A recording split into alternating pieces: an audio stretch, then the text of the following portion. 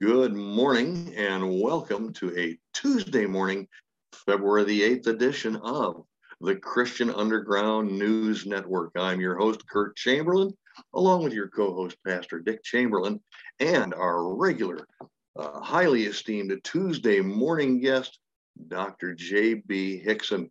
As you know, if you were with us last Tuesday morning, we embarked on a 3-week mission prompted by a listener letter out of Franklin, Tennessee, and who wanted us to discuss some key talking points about prophecy and evangelism, how to use our knowledge of Bible prophecy as we evangelize lost souls. And we thought it was such a great idea. We took it right up and we took that ball and really ran with it. So last week we did our first key talking point and our first bullet point, that is. And this week we're going to do key talking points that we can use when dealing with unbelievers to convey the seriousness of the current world situation and the nearness of the tribulation to what we're experiencing today. And I can think of nobody better to kind of detail this and to talk about this than my friend and brother, Dr. J.B. Hixson. So, J.B., welcome again this morning, sir. And I'm kind of excited to get into this topic. I've had many discussions, as I'm sure you have, with unbelievers concerning this very thing. So you have some vast and very rich experience. If you don't mind sharing that with us this morning, we would be greatly blessed. Well, Curtis, it's always so encouraging to talk to you. You know, I wish every believer could spend an hour talking to you once a week, because you are so encouraging, and I always feel so uplifted. I could have had the worst week, and I talk to you, and you make me feel like I'm on top of the world. So thanks for. I don't know. Well, thank you, brother. I don't know quite what to say to that. Well, no, I mean it. Thanks for your kind words, and we sure appreciate you here at Not by Works, and I feel like it's a great opportunity to just get the gospel out. And each week we talk about great topics, and I tell you, it's a highlight of my week. So thanks for having me on. And yeah, today we're going to continue taking the suggestion of that listener who wrote in and said, "Hey, why don't you talk about Bible prophecy and evangelism? You know, why don't you help us understand how we can take all of this information in God's Word about the end times, coupled with everything that's going on in the world that seems to be setting the stage for the end times, and use it in conversations with people who don't know the Lord." And so that's really what we want to do. And this morning, as you kind of introduced a moment ago, we're going to zero in specifically on current events that clearly seem to be setting the stage for the end times. And as we did last week, before we get into some practical suggestions on how to start conversations with people that are unbelievers, I want to give you some foundational information about what we mean when we talk about setting the stage.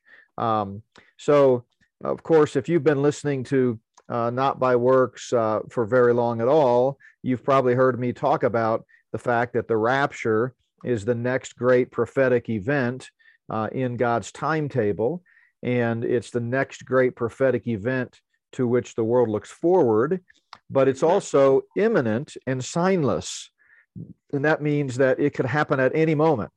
Yes. There are no prophetic events or steps that have to come before the rapture. And so we want to be careful in our terminology and not suggest that prophecies of Scripture are being fulfilled right now, because the end times or Bible prophecy, as we sometimes call it, will not begin to be fulfilled until the rapture. That's the first one.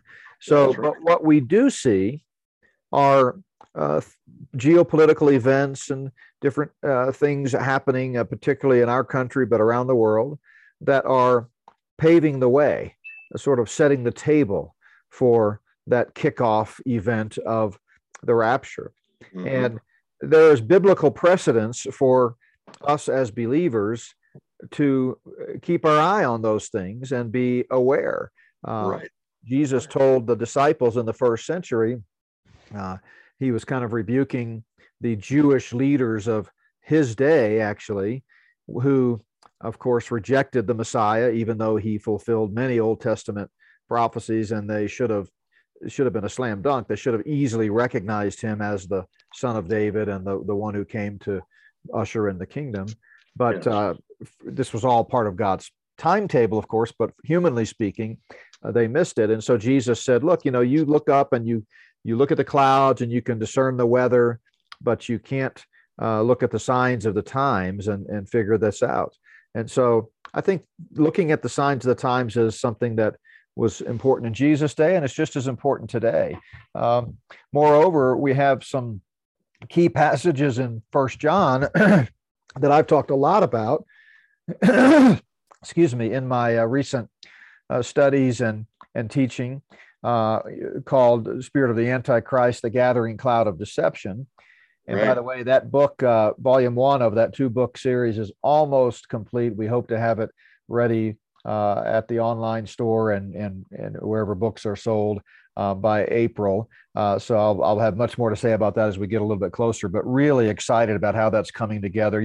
The video series was fantastic and really, I think, touched a lot of lives, and it was kind of really helpful, I think, for people to see that series. It was 18 videos, 14 hours. But, there's something about a book. Some people process things differently.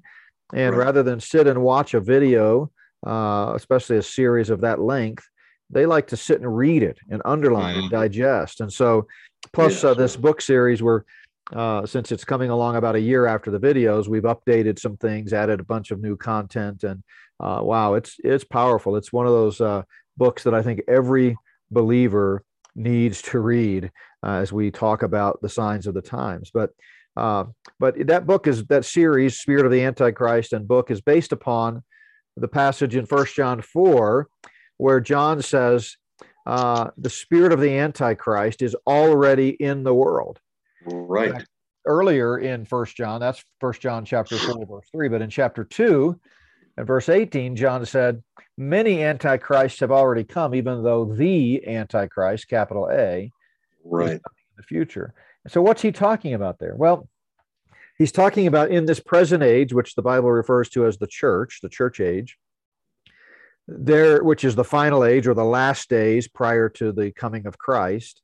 The spirit of the Antichrist is already at work as Satan is preparing the way for his evil tyrant that he will influence and rule the world through for that future 7-year period that the Bible talks about called the tribulation.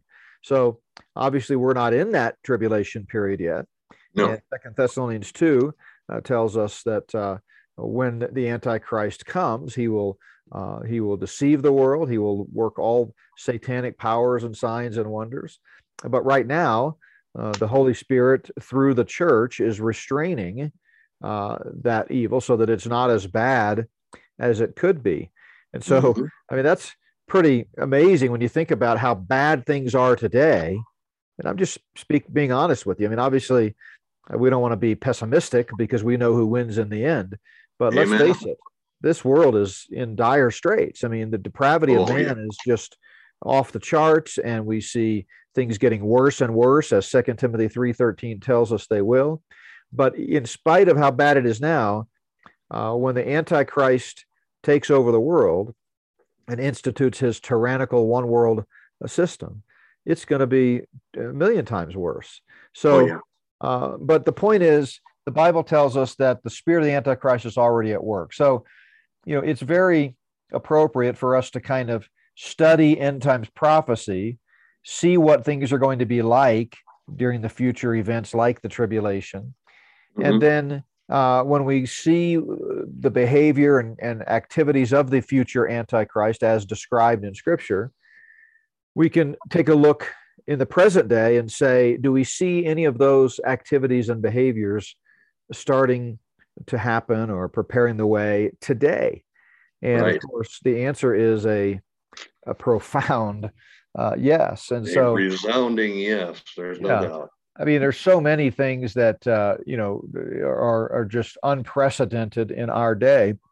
Um, if you look at some of the deception, that of course deception is Satan's MO, and Jesus warns that during that future tribulation period, the nation of Israel needs to be on guard because it'll be the worst kind of deception ever, ever seen on planet Earth.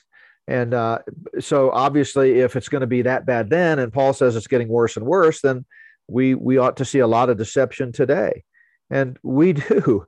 I mean, it is everywhere. It's getting to be where nothing is as it seems, and it's seldom about what it's about. I mean, there's always we're calling good evil and evil good. Yeah, and just the deception. I mean, people have no idea what's really going on in many cases behind the curtain. And of course, one of the biggest evidences of that, and this maybe might segue us into some topics, current events that demonstrate, as the listener had suggested, when she said, what are some talking points that convey the seriousness of the times and the nearness of the tribulation. One of those is all of the censorship that's taking place. Now, censorship has been around for thousands of years, but not in this country. It's relatively new, the blatant censorship that we see here.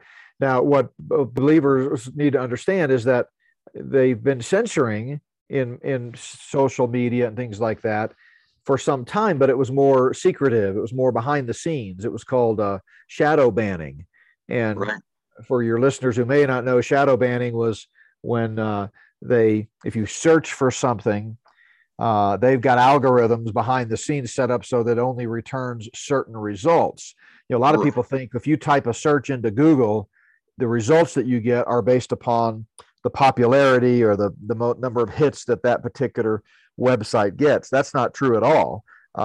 They manipulate the data so that the results you get are only what they want you to see. And if you want to try that out, just do a search for vaccines or vaccine dangers. That would be better in Google, and you'll get nothing but page after page of people of them calling anyone who thinks vaccines are dangerous conspiracy theorists, and there's nothing to see here. The vaccines are great, no worries, blah, blah, blah. But if you type the same search, vaccine dangers, into a search engine like DuckDuckGo, which is privately owned and not, under the thumb of the NSA, like Google and YouTube are, you'll get a bunch of pages right off the bat of credentialed, legitimate, peer-reviewed scientific medical journals that talk about how dangerous vaccines are. So you'll get the full picture, in other words. So that's called shadow banning. And they've been doing that for a long time. But what we saw over the last 2 years is an absolute, explicit, blatant shift where they literally simply ban or take down any videos that are not promoting the official deceptive line. Yeah, and that's not something we're used to in this country. These are cathartic changes. I mean, you think it's okay to term them? Well, cathartic and is they're definitely emotional and definitely, unsettling. I mean, I remember I've had, I think last I counted, 8 or 9 videos banned from YouTube. Now, let me explain. For over a year now, congratulations, JB.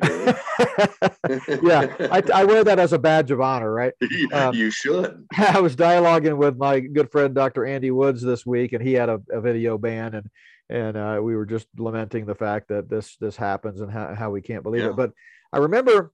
So let me back up. So I think our listeners know, for over a year now, since I first started getting censored on YouTube, I quit uploading stuff to YouTube. So we don't use that for all of our current stuff over the last year. The best way to find any resources, whether it's videos, podcasts, articles, anything that Not by Works produces, all of our free stuff and our online store, is to go to our website, notbyworks.org. And we use a different video platform that instead of YouTube, because we kept getting stuff banned. And so, but our YouTube channel is still up because I've not had, even though I've had a bunch of stuff banned, I've not had more than 3 videos banned in a 90-day period. And once you have that happen, then they ban your channel and take you down and you're done. Now, because we have, Wow. hundreds upon hundreds of videos up going back many, many years, and most of them are just great gospel discussions and helpful tools for evangelism and helping spread the gospel. I really don't want my channel to be taken down, because as bad as YouTube is, people go there. And so absolutely. It's an outlet for the gospel. So what we've decided to do is to not post any new stuff, but hopefully still, have the channel out there and available. But here's the interesting thing. Even though we haven't posted anything in over a year, we're still getting stuff banned. They're going back way into the archives and finding some comment I made, and it's not done by human beings. It's all computer AI and algorithms. And I got one just less than 2 weeks ago, because I remember telling Andy last week when he emailed me, just last week I had this, but I got an email out of the blue and they had banned one that had been posted for 8 months or more, a long time ago, and all of a sudden it gets banned. So I remember the first time I ever had a video banned, it was very troubling to me. I can't really describe the feeling of, wow, it's like I'm living in China or Russia. And it took me a few days to kind of get my bearings. And of course, my natural instincts were to, fire off an email to YouTube and respond and defend but I realized, well, you're never gonna do that. It's a losing battle. But this is a perfect example of an unprecedented, in our 246-year history as a supposedly free nation, example of something that has happened, and it should be troubling to everyone. And so I think a good topic to start a discussion with, because these days everybody knows about it. It's called the cancel culture. My friend David Fiorazo wrote a book about it just recently. And it's, you're hearing about it even in the mainstream controlled media. So if you talk about, hey, did you know, I had a video ban on YouTube. Can you imagine that? And most of the time people will be like, well, that's weird. Why would they ban you? Because, I'm not famous. I'm not some big guy getting millions of, viral hits. I'm just a guy trying to preach the gospel. And I think that's going to get people's attention. And then you can segue from that into, but you know what? The Bible tells us that in the last days, perilous times will come, and that we're going to see this deception getting worse and worse. And it also gives you an opportunity, kind of like we talked about last week, to frame the discussion within the broader perspective of this, evil cabal that's out there, according to Scripture, the Luciferian conspiracy trying to take over the world. David talked about it 1,000 years before Christ in Psalm 2. So, you can say, this just shows you that there's some people kind of behind the scenes that are really trying to stifle truth. Then you can go from that into, one of the things Jesus said was that he is the way, the truth, and the life. And by stifling truth, they're essentially trying to stifle Jesus, That's right. That's right. So, there's each situation, like we talked about last week, is unique, and you've got to be sensitive to who you're talking to and kind of go where the conversation leads. But it seems to me it would be very easy to use censorship and the cancel culture as a great talking point to show that, this is where we're headed. When the Antichrist takes control in the 7-year tribulation period, it is going to be a complete global lockdown, a complete prison. Without a doubt. I mean, it's 24/7 global surveillance. You're not going to be able to. Now, we won't. I say you're the people that are alive at that time. We won't be here for that aspect of it. But then again, as I talk about in the book, maybe we will. I mean, we know biblically the Antichrist is going to take over the one world system after the rapture, but there's nothing that says we might not already be in the one world system even before the rapture. Well, I think we probably are in the beginning throes of one world government right now. Yeah, I think you're right. It's a de facto one world system already, but for those alive on Earth during the Antichrist's reign of terror, it is, because we have this description clearly laid out in Scripture, a total global domination, lockdown, surveillance grid. You're not going to be able to buy or sell. You're not going to be able to function. You're going to be marked, and completely tracked, from everything that you do. And it's just going to be, something that the likes of which we've never seen. And here's the point. We're already seeing that. We're already seeing, yeah, we are. Yeah, this is what we're talking about. Yeah. It's all around us. And, the cancel culture is just, one more example of that, of how they are controlling us. And it's a helpless feeling. Again, going back to kind of how I felt when that first happened. It's just, you just feel so helpless because, sure. I mean, intellectually, you understand that YouTube's a private company, but why would they ban someone like me? What is so threatening to them that they feel like they can't let this information get out there? It seems to me the more people they get watching, the better. Why do they care what the content's about? Exactly. Yeah.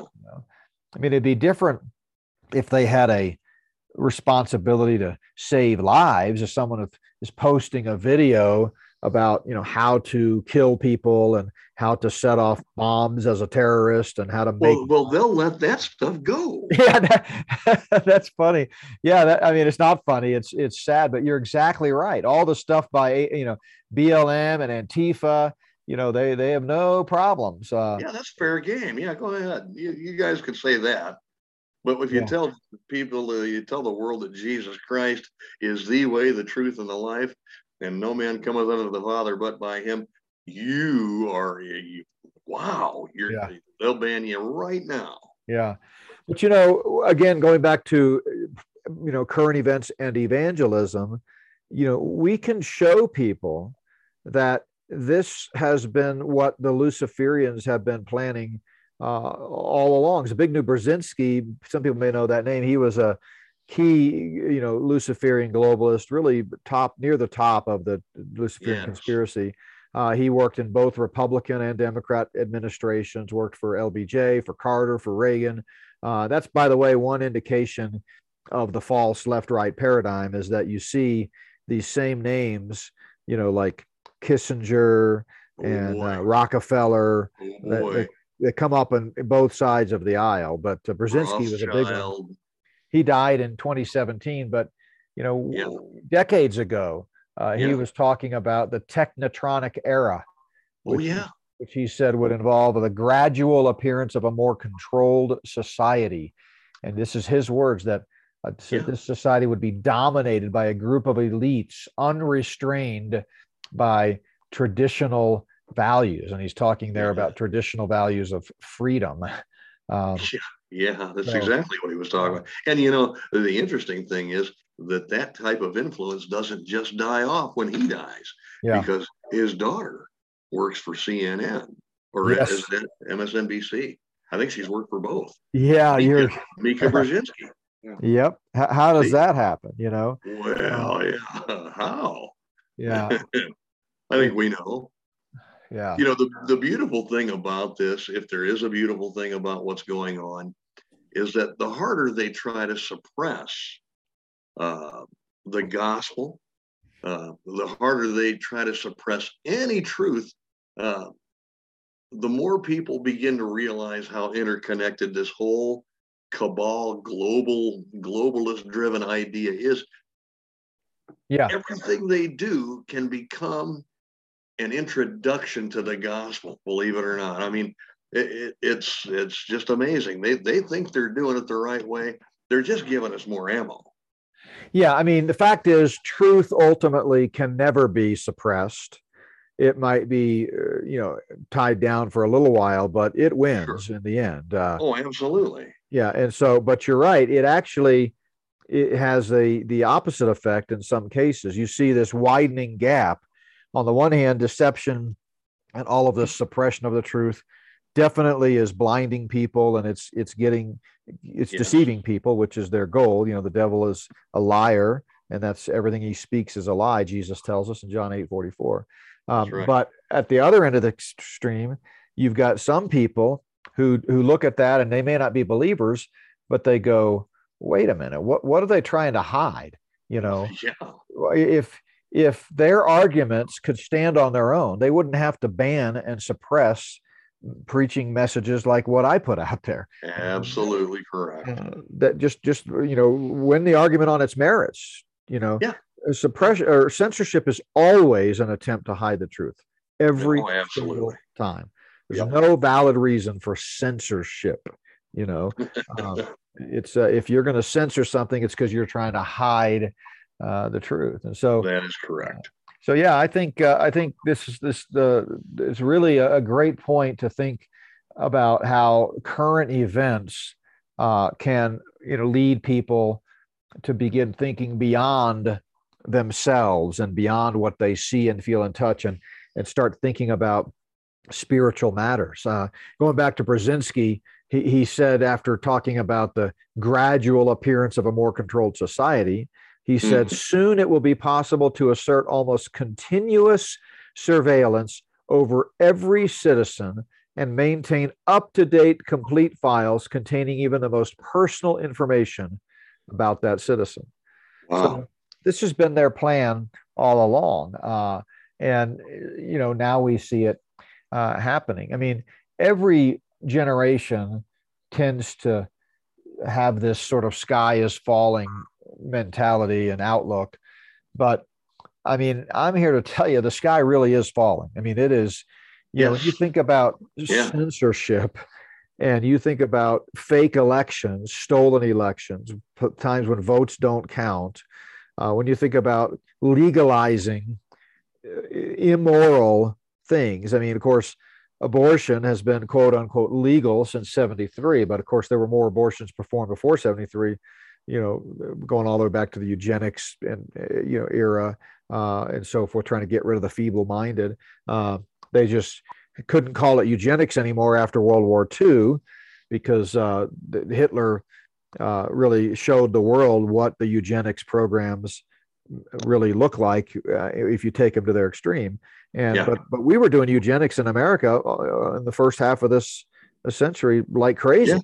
Oh, We yeah. eugenics offices. We were killing and sterilizing people right and left. But Yep. eugenics kind of got a bad name, and so they just simply kept doing it, but changed the name to family planning or Planned Parenthood. Planned Parenthood. Yeah.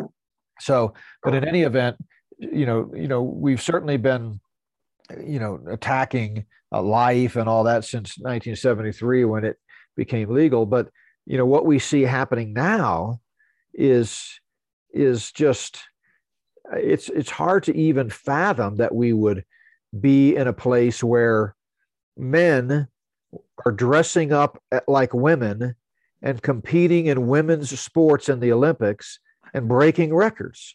Well, of Yeah. course they are. It's Or incredible. or people are saying I'm not a male and I'm not a female.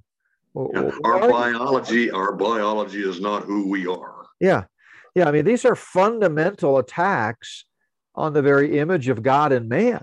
Yeah. And so I find it, again, that the sky really is falling. It can't be much longer, it seems, before the Lord says enough is enough. I mean, I language.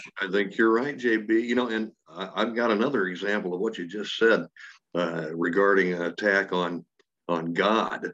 Uh, I just saw a video clip. Now you've mentioned Klaus Schwab in some of your studies Yeah. here recently, and he is an integral character in involved in what's going on right now. This push for the Great Reset. He's got a spiritual advisor. Did you know that? Yes. Yeah. Yeah, you know what his name is? I'll recognize it. Yuval Harari. Oh yeah. Yeah. Dr. Yuval Harari. And I just saw a video clip where Dr. Yuval Harari said, you know, there's been this thought for hundreds of thousands, hundreds or thousands of years now that man had a soul and free will. He said, but with the introduction of the new technologies we plan to introduce, man is really nothing more than a hackable animal that we can control. So the thoughts that we've always had that nobody knows what's going on inside me, the things I choose from who I vote for president to what I decide to get at the supermarket are a matter of free will. He said, free will is over. Yeah. Those were the words he used. Free will is over. That's an attack on God. Yeah. So Klaus Schwab, and you're right, we talk about him extensively in part one of What in the World's Going On, which we did last summer. And we're going to be have a whole chapter on him in volume 2 of Spirit of the Antichrist. But, he has been attacking the nature of humanity forever. And I don't know who's influencing who, whether his spiritual advisor is influencing him or he's simply influencing his spiritual advisor. But, they have, been talking about how we need to rethink what it means to be human. And it's called transhumanism. He said the mind-boggling innovations triggered by the fourth industrial revolution. That's his big deal. This whole idea of build back better, the Great Reset, the fourth IR. He says, from biotechnology to AI, we are redefining what it means to be human, quote unquote. He says our challenge in the future, or the future will challenge our understanding of what it means to be human, quote unquote. And by the way, he says that from both a biological and social standpoint. So that's what I mean about these attacks on the image of God and man. And people, I know we're getting a little off topic necessarily here, but people need to understand what we mean by the image of God in man. It's one of those key theological principles that often people say the phrase and talk about, but they really don't know what they mean by that image of God and man. In the old Roman days, they called it the Imago Dei. In the throughout church history, the early church fathers, the Imago Dei. It's a key principle. But what we mean by that is that mankind is the highest pinnacle of creation. That we are the only, everything in the universe is created. God, the eternal God, is the only thing that's eternal. Everything else is created, including time itself, time, space, and matter. But of all the created aspects of the universe, mankind, humans, are the only ones to whom God said, you're made in my image. And what he meant by that is that there are certain eternal attributes of God that have a corresponding attribute in man. Now, it's not the same thing. He wasn't saying that man is God, or mankind is little gods. Some people have misunderstood it. What he's saying is that God, and this is Genesis 1:26 and 27, God, when he fashioned man, he had an image in mind, a pattern, a blueprint that was unlike the blueprint for any other created thing. And he made us according to that predetermined blueprint. And the image of God in man means things like, whereas God is sovereign, that mankind has volition and free will. And that's the first and foremost on the list of the image of God in man. No other created being has a free will. A tree, I'm looking out in my property here. We live out in the forest. And, all those tall pines that I have out there, they don't have a choice to decide one day, I think I'm going to just take a walk. Yeah, I'm going to, I'd rather be on that hill over there than in JB's front yard. No, absolutely powerless. no free will. Mankind has that volition, that free will. Yeah. God is righteous, and mankind has a corresponding morality. Paul talks about this in Romans 1 and 2, the conscience of man. God is just, and mankind has an innate sense of justice. Now, that's all of these attributes have become corrupted because of the fall of man. And after 6,000 years of human history, they're really distorted and really twisted. So again, justice today is a far cry from what justice is with God. But anyway, so when Klaus Schwab, as you mentioned, talks about we're going to create man with no free will, he sees us all as just a bunch of useless breathers, little worker bees who are here to do what we're told, and only the elite, the initiated, they call it, the upper echelons of the Luciferians are available, are the ones that have true free will and are the ones that are going to rule the world. So, wow. Yeah, so, I mean, it's they view us as automatons, if you will. Something they can program and control. Here's another quote of his. He said, quote, "Already advances in neurotechnologies and biotechnologies are forcing us to question what it means to be human." I've read that quote, yes. Yeah. So, this is all in plain sight. And I think everybody, even, unbelievers who've not studied this stuff, or believers for that matter, but we're talking about evangelizing unbelievers, they know the name Klaus Schwab. They know the Great Reset. They know World Economic Forum. And so when you begin to discuss these things in using Klaus Schwab's own words, it's going to get people's attention. And it is, yeah.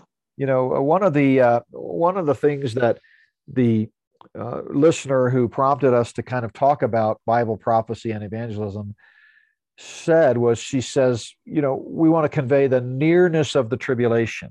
And not to put words in her mouth, but I think what we're really getting at there is the urgency of the hour. Absolutely. And one of our passions at Not by Works Ministry is the clarity, accuracy, and urgency of the gospel. And I think I've mentioned before that, about 15 years ago or so, when we really started getting into a lot of prophecy conferences, which Bible prophecy, eschatology, has always been a passion of mine my whole life. The two greatest driving theological passions of my life are soteriology, which is the doctrine of salvation, and eschatology, the doctrine of the end time. So it's nothing new, but whereas the first part of my ministry, I've been in ministry 32 years now, was primarily focused on, the gospel and the clarity of the gospel, and my early books were about that. In the last 15 years or so, we've just seemed to have done a whole lot more prophecy conferences than anything else. And I had someone ask me one time early on when we were kind of doing more of that, hey, JB, I thought Not by Works was all about, the gospel. And what are you doing speaking at these, prophecy conferences? And I looked at him, I was so puzzled at the question. I said, well, what do you mean? He said, our driving passion is the urgency of the gospel. And what better context to talk about urgency than the soon coming of our Lord and Savior, Jesus Christ? Right. I mean, it's going to happen in a twinkling of an eye. We don't know when it's going to happen. And we want to get people the opportunity to hear and believe the gospel. So to me, it fits like a glove. But so when we were talking here about the urgency, I think things like these developments with the World Economic Forum and Klaus Schwab, that creates urgency. What about this possible developing war on the Ukrainian border with Russia? And how about China siding with Russia against the U.S.? That's in the headlines this very morning. Yes, and talking point. Absolutely. I want to come back to that here in a second. But also, how about North Korea siding with China about Taiwan? Yo, boy! You saw that. North Korea says if the U.S. comes to the military defense of Taiwan when China invades Taiwan, North Korea will launch nuclear attacks against our troops across the world. That's right. So, that's what they yeah, said. so the Ukrainian thing, I was reading a WAPO article, Washington Post, not that they're a bastion of truth and accurate information, but you gotta do opposition research and read the enemy sometimes. And so, Yes, you do. I was reading a Washington Post article, and it actually talked about that this developing war, which could happen literally at any moment, could happen today, will be the greatest military or largest, but that is military engagement on the planet since World War II. Yeah, oh, yeah. So that's huge. And of course, there are all kinds of prophetic implications of that. We know that a nation from the north, Gog and Magog, Gog the leader from the land of Magog, will come against Israel after the rapture. And I believe that's going to kind of help the Antichrist. That whole battle is going to help the Antichrist rise to world popularity and notoriety. And that's what's going to propel him into the seat of the ruler of the world. I talk about this in my book, What Lies Ahead, the biblical overview of the end times. And I kind of sketch out how I connect the dots from Daniel and Ezekiel and see how this all comes together. But so again, we're not suggesting that the rapture is going to happen tomorrow. We're not setting dates, but we are saying, here's what the Bible says. Here's what we see happening. Could this be setting the stage for what the Bible says? Yeah, almost everything in the headlines now can become a key talking point in a conversation with an unbeliever about Bible prophecy and the nearness of the tribulation. Almost everything can be used that way. Yeah, I mean, they're setting up the stage for globalism. Globalism has been a key catchphrase for a couple decades now, really long before that behind the scenes, but in the mainstream, it's been a key thing. You have all these summits, the G12 and the G this and the G that. It's all globalism, right? Then you have then you have talk of an economic collapse and the need for a one world currency. And then you have the Pope, the Pope out there hobnobbing with Muslim clerics talking about the need for a one world religion. Oh my goodness. His latest book actually talks about that. Most Catholics have no idea. And so you see, all of you exactly right. Every headline has a direct connection to what God's word says. It's pretty interesting, and it shouldn't surprise us, but the creator of the universe really does know what's going on, and he really does have a plan of the ages, and it really is going to unfold exactly like he said it will. Absolutely. It occurs to me too, JB, that whoever you are talking to, or in regards to unbelievers, if you're talking to a professor of economics at Harvard, you can introduce the nearness of the tribulation to him using his area of interest. Yeah. If you're talking to a geologist, you can introduce it using their area of interest. How about a psychologist? Anybody that you're talking to that's an unbeliever, you can pretty much use their area of interest, link it up with a current event, and introduce to them the concept of the rapture and the nearness of the tribulation and why it's so important to believe in Jesus Christ today.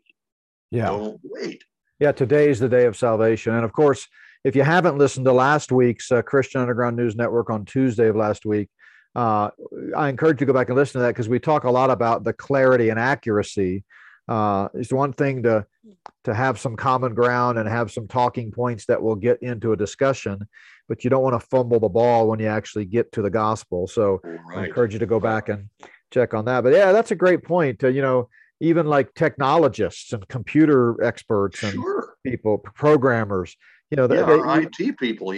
Yeah, IT people, great entree for talking about all this, because they understand surveillance, and we're kind of following the stories of Edward Snowden or Julian Assange, and now the NSA email leaks and all of that, and so now They understand biochip implantation and things of that nature, what it's to be used for.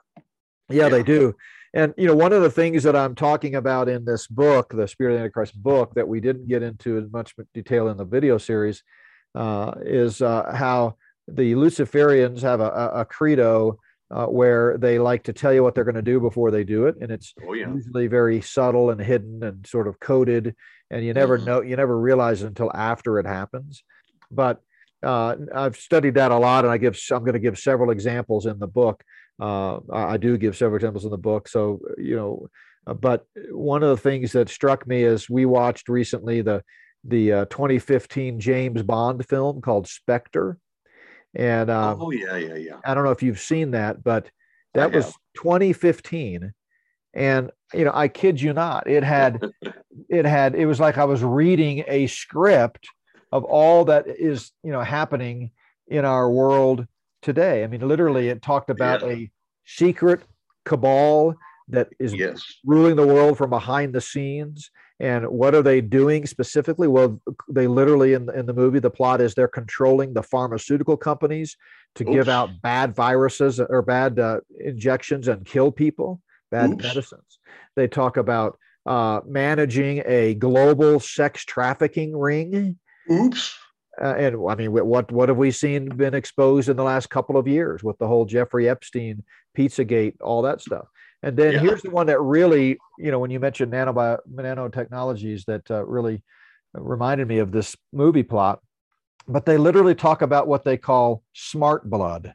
And in fact, in the movie, 007 is actually injected with a nanoparticle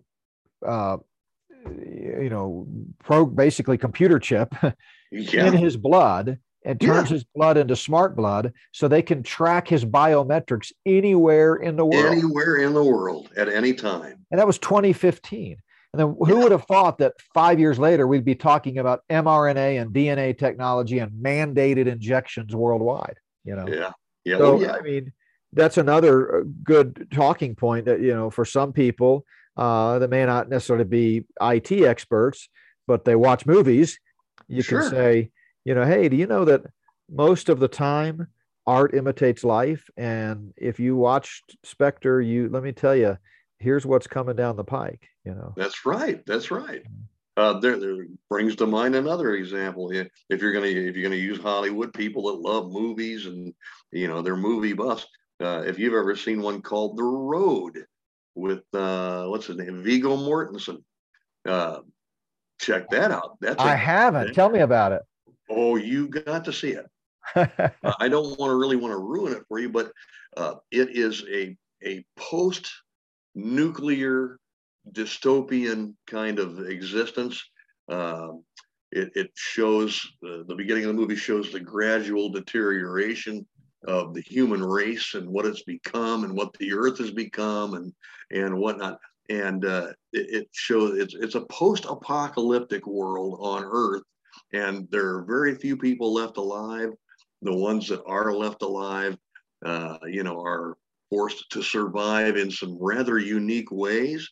But these are things that I mean, we know it's going to be bad in the tribulation, right, JB? I mean, but I don't think we really know. There's no way we can picture right now just how bad it's going to be. We can only imagine. And movies like this, it can introduce that mindset to somebody and can make them more receptive to hearing the gospel. Yeah, and the other thing is you have to find topics that will be intriguing to them so that people don't shut down. There's a lot of times if you come on too strong, and like if you were just to say, hey, did you know there's a Luciferian cabal that's working behind the scenes to take over the world? A lot of times they're going to go, oh yeah. They're going to tune you out, But if you start talking about some of these things, and even if it takes them a while to process and connect the dots, it's going to get their attention. Like another example of where the Luciferians had prior revelation before something happened. In fact, I think one of the most stunning examples of it is the pilot episode of a Fox TV series called The Lone Gunman. And you may have seen this, but it was a spinoff of the X-Files. And in fact, it had It had three of the same characters from the X-Files that were the lone gunmen, this threesome. And it aired in 2001, 6 months before the events of 9/11, of September 11th, 2001. And it only had 13 episodes, and then it quit. It got canceled. Yeah. But the first episode, which is called Pilot, is all about terrorists hijacking a commercial airliner via remote control and flying that plane into the World Trade Center towers. Well, I'll be doggone. Now, now the reason I bring this up is that what's really interesting, and this is, I think, would be a great talking point for someone that you're trying to get thinking about the urgency of the hour and the nearness of the tribulation, is if anybody remembers, in the aftermath of 9/11, several government leaders, including President George W. Bush, Condoleezza Rice, who was the National Security Advisor at the time, Colin Powell, who was the Secretary of State, they all parroted the same refrain, quote, "No one could have ever predicted that terrorists would hijack commercial airliners and fly them into the World Trade Center." Apparently Bush, Rice, and Powell didn't watch much television, because the creators of the lone gunman certainly predicted it. Right. Talk to the TV producers. Yeah.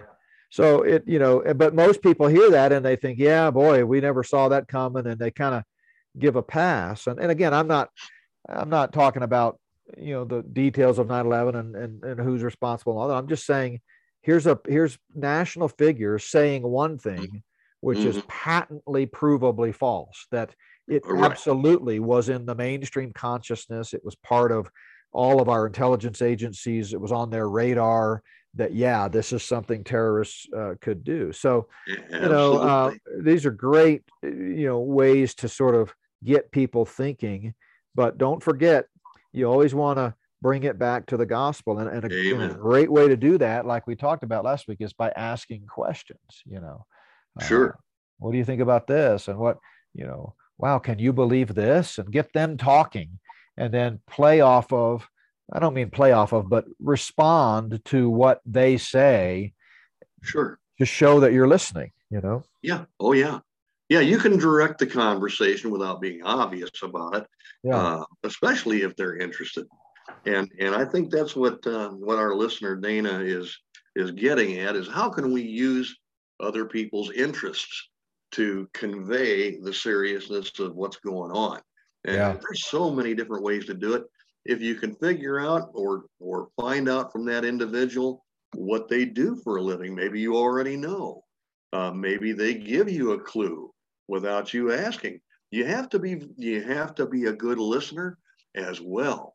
Yeah, I mean, as somebody who can speak well. Yeah, here's another simple one, and it goes back to economics. If people start talking about finances or debt or struggles or anything related to finances, you can pull out one of your dollar bills or $5 bill or $20 bill, and you say, hey, have you ever noticed that it says right here on our currency, Federal Reserve note? Yeah. And did you realize that the government doesn't print its own money? That a privately owned company called the Federal Reserve, which is privately owned by 6 families, they print the money and they charge us interest once they give it to us. So each one of these little pieces of paper here is a debt instrument. And at some point, you're going to, all of this money is not going to be worth the paper it's written on. And, if the Lord comes back and the Antichrist takes the throne, he's going to require everybody to have this mark to be able to buy and sell. And so there you go, right there. Everybody understands money, and now they're gonna have something to think about. Yeah. There's so many ways to do it. So many. Yeah. Well, next week we're gonna kind of close out this 3-part discussion and talk about more about the urgency of the gospel in a non-confrontational way, that you can basically try to explain to people, look, if you don't believe the gospel today, if you don't place your faith in Jesus Christ, who died and rose again for your sins, then you're gonna be on the earth during the most horrific time in human history, and you're gonna have to endure that. And if you think it's hard to believe the gospel today, just wait until Satan is ruling the world through the Antichrist. So we're going to talk about loving ways to really gently warn people that now, as you said a moment ago, Curtis, now is the time. Today is the day of salvation. Amen. Amen, JB. Amen. It's never been more important, I don't think. I wake up every day and thank the Lord for another day of life, but I also thank Him for His promise of coming back. And He knows my heart on this. It really wouldn't upset me a whole lot if He came back today. Yeah. And you know what I mean. And I do. I actually, if I can interject, I know we're wrapping up here, but I mentioned this Sunday from the pulpit in my, I think, I can't remember if it was my 9 o'clock Bible study on the second coming, or it could have been the 10 o'clock. But in any event, I talked about a fellow that's right there in Central Illinois that was, I was really close to, used to meet regularly with. He was an older gentleman. He came to that Tuesday night or Monday night Bible prophecy meeting that we had, what Pastor Dick used to come to. And this guy was, he's in his 80s now, so he was probably back then in his 70s, and I was younger then. I'm 53, so I was in my 40s back then, still kind of thinking I can conquer the world. But this guy was such a great man of God and believer. Every time we met, tears would well up in his eyes, and he would talk about how much he wished the rapture would happen today. And his wife was ill. She's since gone on to be with the Lord, and how he would just plead for the Lord to come back. And I remember thinking, I believe in the rapture, and it's a blessed hope, and I can't wait for it too. But, I got a lot of living left to do, and I got a lot of things I want to do to change the world. And it just wasn't as urgent for me as it was for him. But now, the older I get, Curtis, I'm finding myself understanding that mentality a lot more. Amen. Me too, brother. I'm like, come, Lord Jesus, Sometimes my right knee reminds me to thank Him and that, hey, you know what? You've redeemed me. You paid the price. I'm yours. Amen. And you can have this knee too. I know you're going to fix it for me. So come on back, would you please? Yeah. And I don't mean to be, I'm not taking a trivial attitude or, anything like that. I really mean it. I can hardly wait. Yeah. And, I look forward to it. I really, truly do. Amen. Anytime, brother. Anytime now, man. Yes. And the time is getting short. So we do need to be, as our listener has said, we need to be acutely aware that people need the gospel now more than ever, especially because the time is short, and there's going to be a night coming when no man can work. That means we can't work toward that end. Yeah. We can't work to evangelize anymore. And that's coming soon. So it is high time we get serious about it as Christians. May I quote the Lord Jesus Christ? I wish you would, Pastor. He said, I must work the works of Him that sent me while it is day. Right. Night cometh when no man can work. That's right. That's Amen. right. Yeah. Yeah, that time is at hand now. So this topic and what we're talking about is very important. And JB, I really want to thank you again and for being with us to discuss this very important subject. And boy, I'll tell you what, we'll want to convey to you once again what a blessing you are to us and this ministry, and what a blessing you are to our listeners. We know that there are some people that listen avidly, and they are literally listening the moment we release new episodes. I see evidence of it every time we do this. So they're waiting for it. They're hungry for it. And a lot of them are unbelievers in a lost and dying world. They're ready too. They're hungry too. Yeah. And that's something that we can't forget. There's a lot of them that are. Yes, a lot of them will reject, but a lot of them will accept. Amen. Amen. Okay. All right. And we don't know what they'll do until we talk to them about it. So thank you for being with us and discussing this once again. I really appreciate it. And I'm looking forward to next week also, brother. Likewise. Yeah. Well, now, I don't, our personalities are the same in some ways, but probably different in others. I'm kind of more of a, I can be a confrontational guy. I don't mind a debate, and if it's robust, I'm great with that.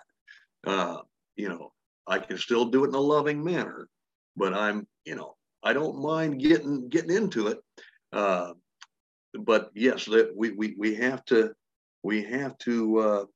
kind of be aware of taking a loving approach, Yeah. and make sure it stays that way, so people are more receptive. And we're going to talk about that next week. Well, Curtis, I've always said that with my looks and my brains, you and I make a good team. Absolutely. I couldn't agree with you anymore, Jamie. Now, for our listeners, I want you to know that JB really means that too. He about choked on his coffee there, Dad. You should have seen that.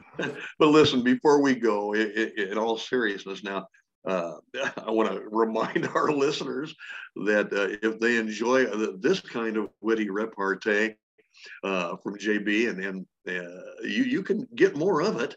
All you got to do is go to notbyworks.org and stream his church services on Sunday morning at 9 a.m. and 10:30 a.m. Mountain Time, and also on Wednesday nights, direct from Plum Creek Chapel in Sedalia, Colorado. Wednesday nights at 6 p.m. Mountain Time, and you can get a lot more of this if it's out there. So tune in and listen, and be sure to be with us on Saturday mornings and Saturday evenings when we have Pastor Dick in the morning and Lucas Doremus in the evening. My goodness. And by the way, ladies and gentlemen, I'd like to get some feedback on this. I've been thinking about adding an extra segment to the show that might deal a little more with current events and how they relate to Bible prophecy. And I've been thinking about this for a couple of months, and I've been praying about it. So maybe we can get some feedback on this, JB. What do you think? I think you're going to be flooded with emails of people saying, let's go for it, because there's a real appetite for that right now. I think there is. And again, I've still got some praying to do on it, but we'll see what happens. If you want to give us some feedback on that, let us know what you think. You can go to our website, which is whatsaysthescripture.com. We have a contact link on there. You can let us know, or maybe you can get a hold of JB, give him some ideas on what you think of that possibility. And we appreciate all your feedback. And we appreciate you being with us today and listening. So with that being said, I think we're going to go ahead and sign off until Saturday morning, when Pastor Dick will be talking with us about a one-word topical subject. And I think it's going to be better. That's right. Better.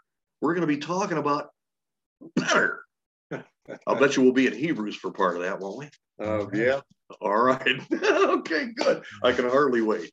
But listen, JB, thanks once again.